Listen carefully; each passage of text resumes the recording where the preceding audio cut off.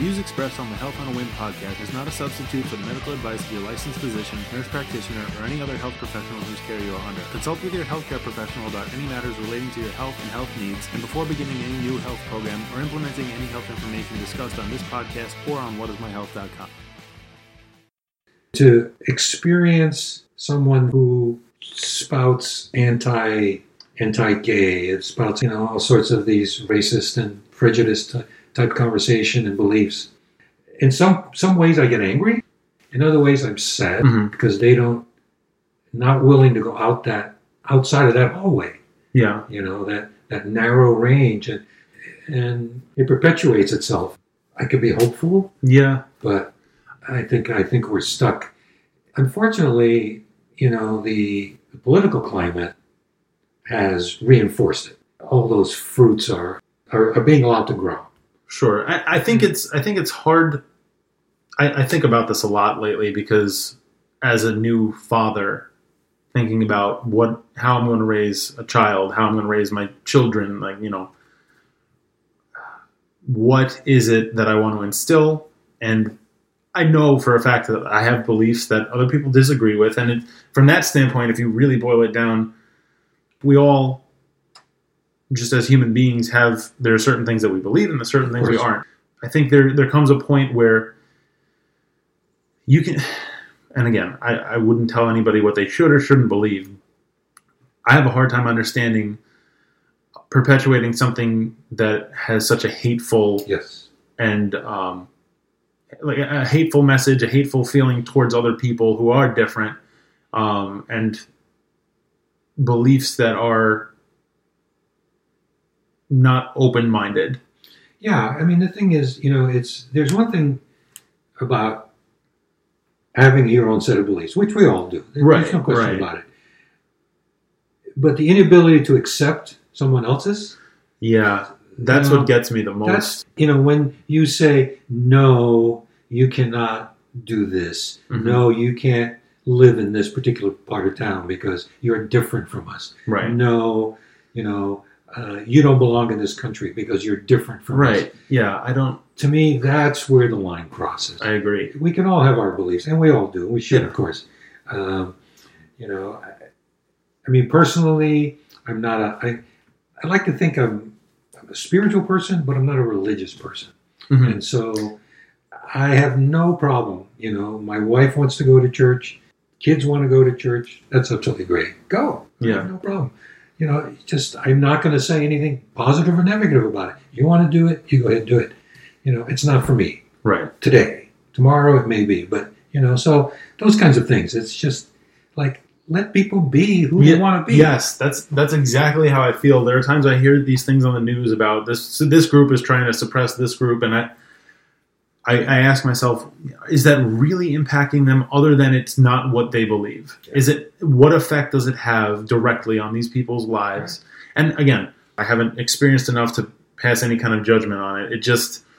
I have a hard time wrapping my head around it when I hear things like that, because if somebody came into my backyard and was practicing something, that's one thing. If they're literally on my property, in my house, doing something that I would prefer them not to do, I'll ask them not to do it in my house. Exactly. But I'm not going to tell them that they can't do it in their own house. Yeah, and again, there comes, I wouldn't want to be harming other people. I feel like I take a lot of mental care to try and preserve other people's feelings. Sometimes to a fault, but I think that you have to be sensitive, especially now. There's a lot of sensitivity that comes with just living in the world, and then to see the other side of that when there's lack of sensitivity and even worse, oppression of other people. I don't understand. And honestly, going back to health, actually, we can relate it back to. I think all of this in our society affects our health. In a lot of ways, because we're constantly under strain. Mm-hmm. We're constantly hearing, we're constantly listening to, we're watching people abuse other people. And it just creates an internal stress, an internal turmoil. So many people today who go, I don't even want to watch the news. Yeah, because I'm one of those people. Honestly, I am. It's like, this is just too much. There's there's too much tension, there's too much anger, there's too much negativity. Turmoil. And so, why put myself into that box? Yeah. When I can step out of the box. I struggle with that because I want to be informed about what's going on in the world. I know that what's going on does affect me in some way. It might be distant, but at some point or another, the things that are going on are going to have a trickle-down impact on my life. And I feel like I should be informed about them.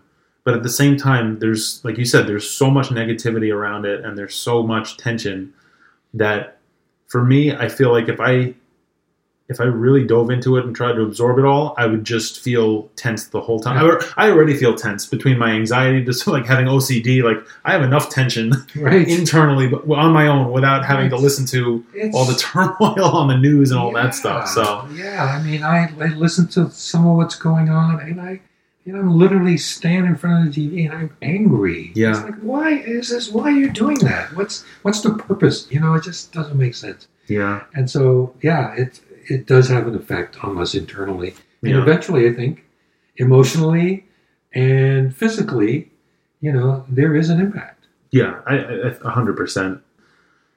I've had an aversion to politics for as long as I can remember. I was never interested, and I don't envy politicians. I think that their jobs are difficult.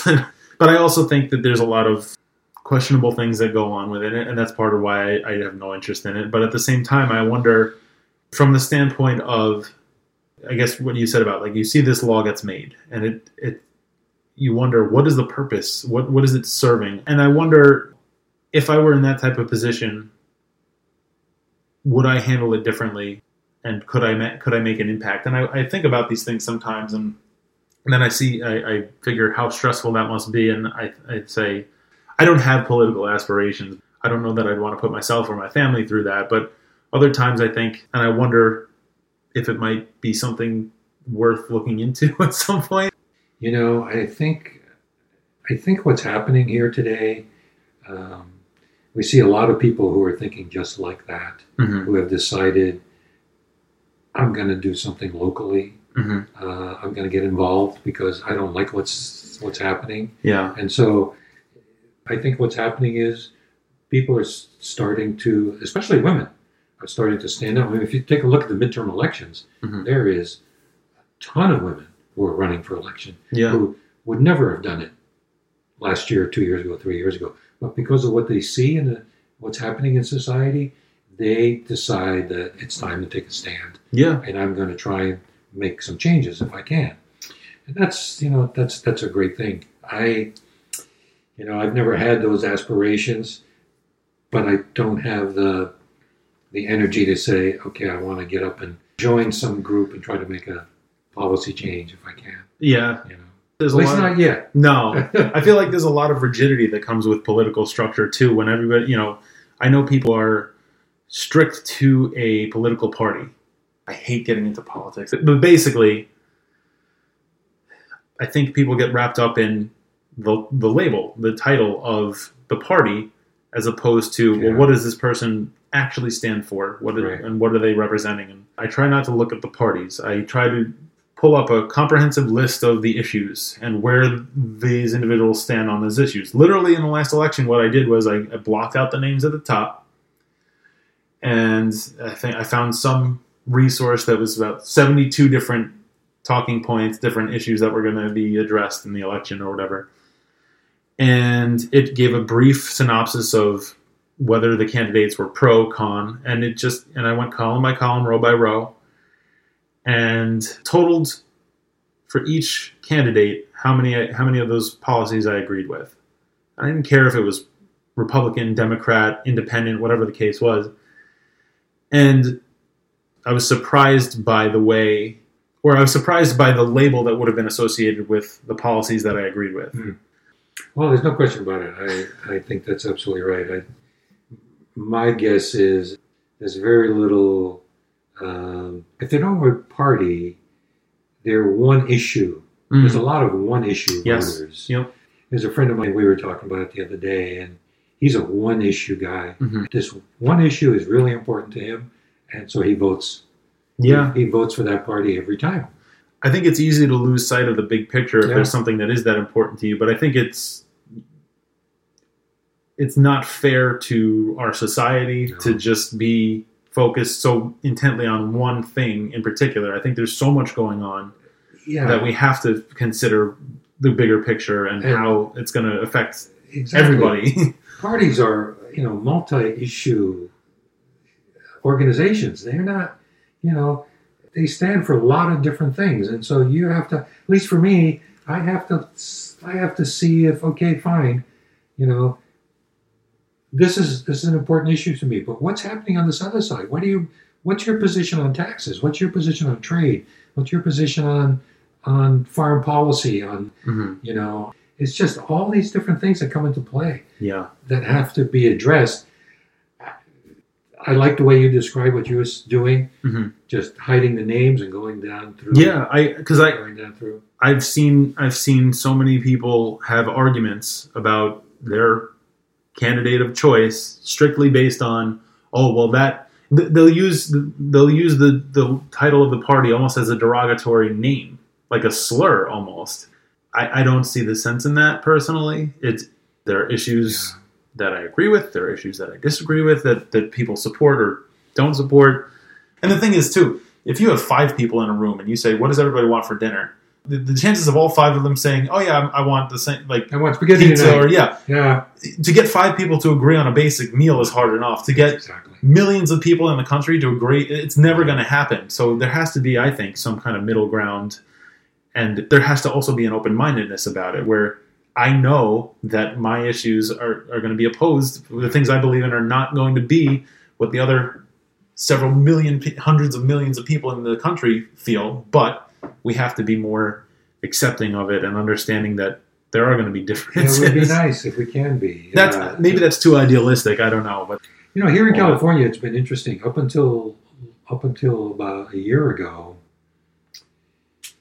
if you signed up to be independent, your only choice was there was no, I just want to be independent. There was no box for that. Mm-hmm.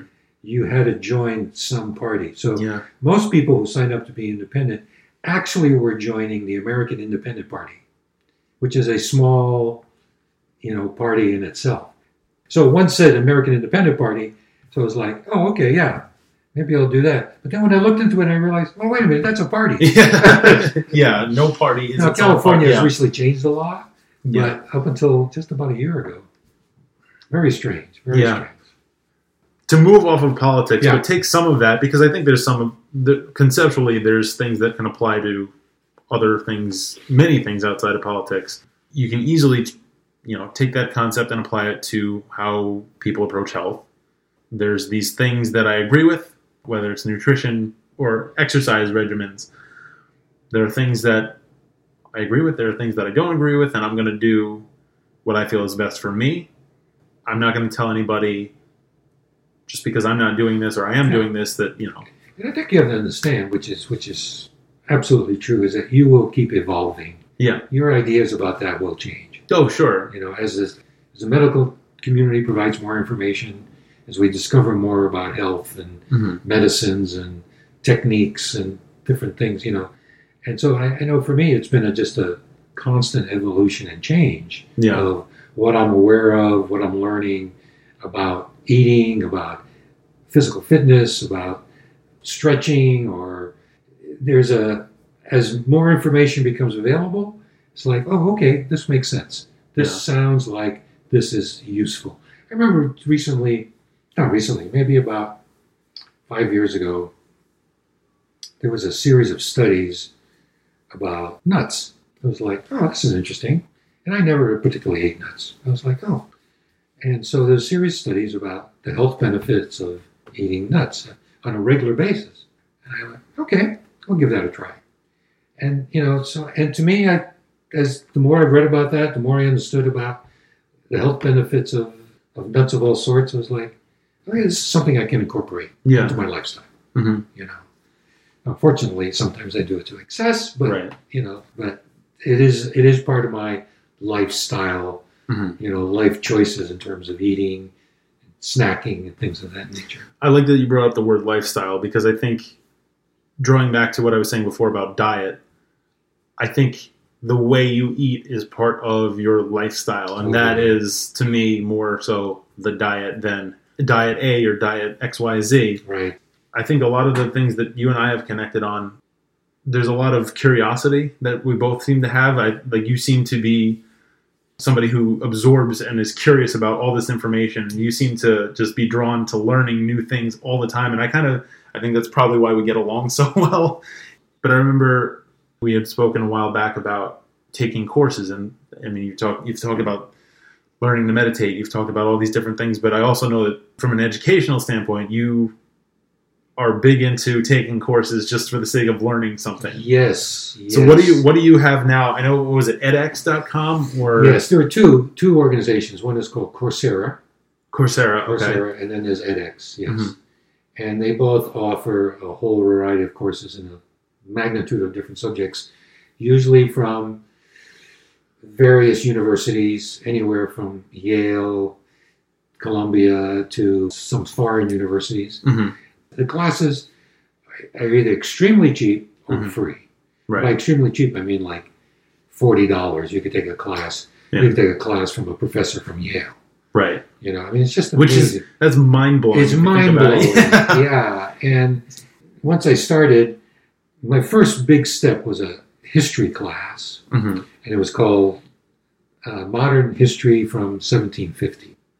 It's taught by a professor who's still there, actually, at the University of Virginia. And he was on the negotiating team and negotiated the reunification of East and West Germany. With the Russians. Wow. So he was part of that. So he's got an amazing perspective on world history. Mm-hmm. So he taught this class. It was 16 weeks long. That was the first class I took. Well, let me try this. I've always been interested in history. And it was phenomenal. Mm-hmm. I mean, I just fell in love with it. And so that drew me to, okay, well, there's some really good stuff here. Yeah. And so I've taken a class on constitutional law, took a class on classical music, I took a class on modern art, on abstract painters from the Museum of Modern Art in New York, and then there was an abstract art class. Then there was another one called Fashion as Design, Clothing Fashion as Design. And so it looked at clothing in the sense of how clothing is designed and what that means to how people wear it and why they wear it. And it was just so interesting. And I remember one section had to do with motorcycle jackets. Okay. And into the origin of motorcycle jackets and why they were designed the way they were designed and who were the original designers and what's happening today with motorcycle jackets. And it was just like, my God, this is fascinating stuff. Yeah. It's just this whole variety of interesting stuff. I was like, look at this opportunity to learn and to be exposed to all sorts of new things. Mm-hmm. I mean, you're right. As you said earlier, I'm just curious. Yeah, no, I've always been curious. And, you know, a lot of times in my life I didn't have the time to explore. Mm-hmm. But now I do, and it's fascinating. And it's so easy. I mean, it's available at a low cost on the internet. And it's well-designed courses taught by excellent professors.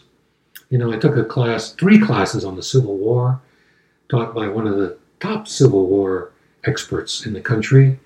It was like, my goodness gracious, what an opportunity.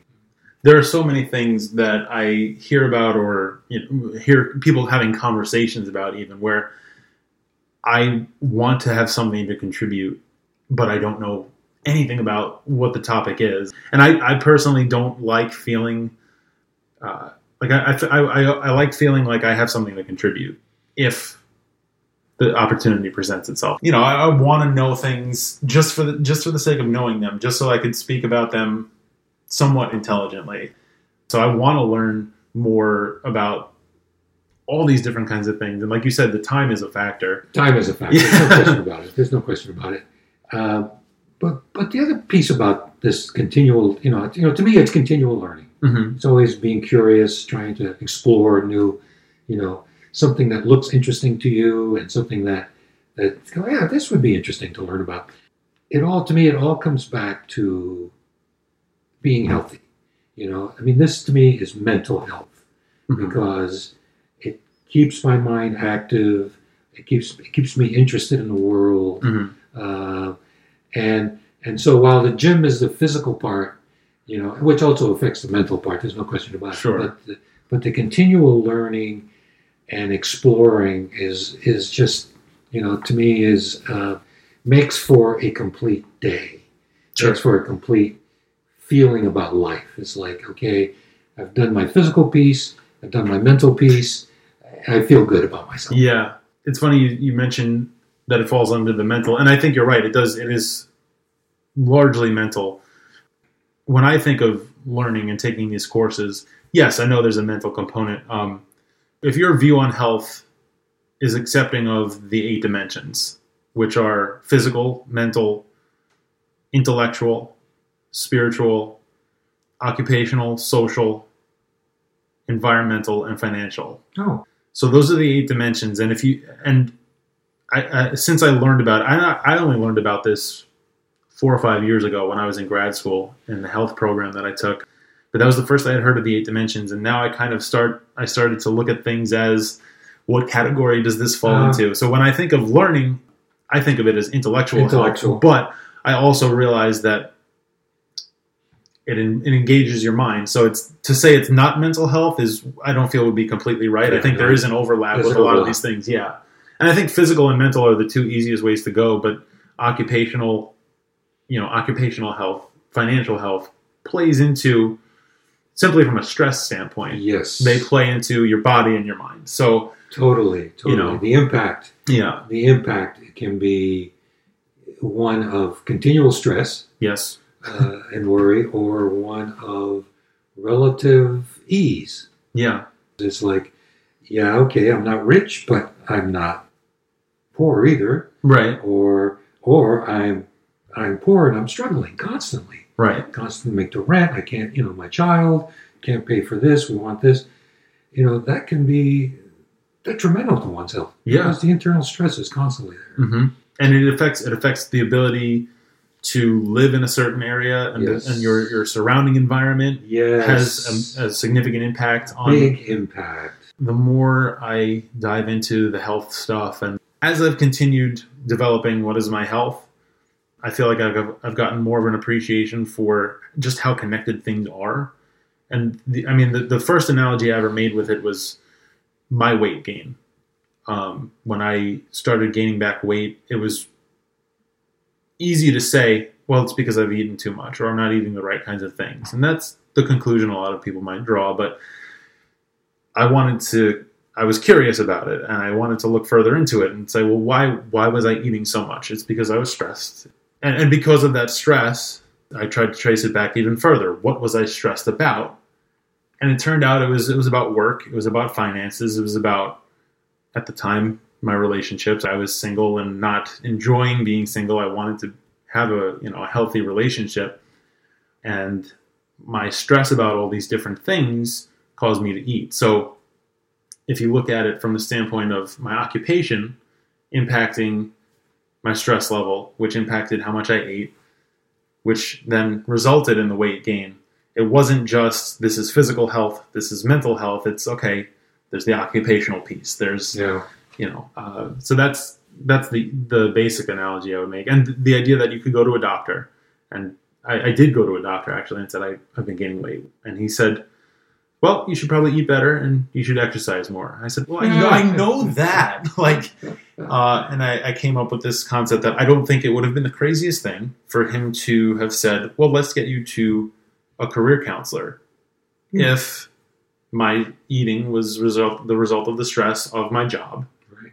I don't think it would be the craziest thing for a doctor to talk to a patient in that way and say, well, yes, you should eat better, you should exercise more maybe, but what else is going on as a whole person for you that's causing these symptoms? I think you're seeing it more now where there's the more holistic approach that some of these... That's probably true. But traditionally, I think a lot of doctors, at least in the past, would not have said, well, let's get you to a career counselor. Yeah, I think you're absolutely right, and that would be ideal. But what's happening today with primary care anyway, and maybe not so much with specialty care, but what primary care is, there's a lot of merging going on. And these organizations, these primary care organizations are getting bigger and bigger. Mm-hmm. And as a result, they get more corporate-like, which means you as a doctor, you have 10 minutes in that room. Yeah. So they don't have time to spend, you're lucky if you can find a doctor who is willing to spend 15 or 20 minutes with you mm-hmm. and just talk about you. Yeah. And what's going on. And, that's very, very unusual. And so the opportunity for the medical practitioner to guide you in that direction, I think, is going to get, less and less. I feel that people are becoming more aware that there are more than just, their well-being is more than just fitness and nutrition. It's interesting to see that like as people are expanding their awareness and their concept of well-being, that from a structural standpoint within the healthcare system, or you said primary care, that it's becoming more narrow. And I think people are starting to spend more time thinking about what's affecting them. Yes, I see that. At the same time, like you and I both said, when you were younger, you didn't have time to pursue, like, especially the academic courses, and now you started to take right. things more recently. And for me, there's a lot of stuff that I feel like I don't have the time to do either. So my thought about it has grown. My time to practice it, I feel, is very limited.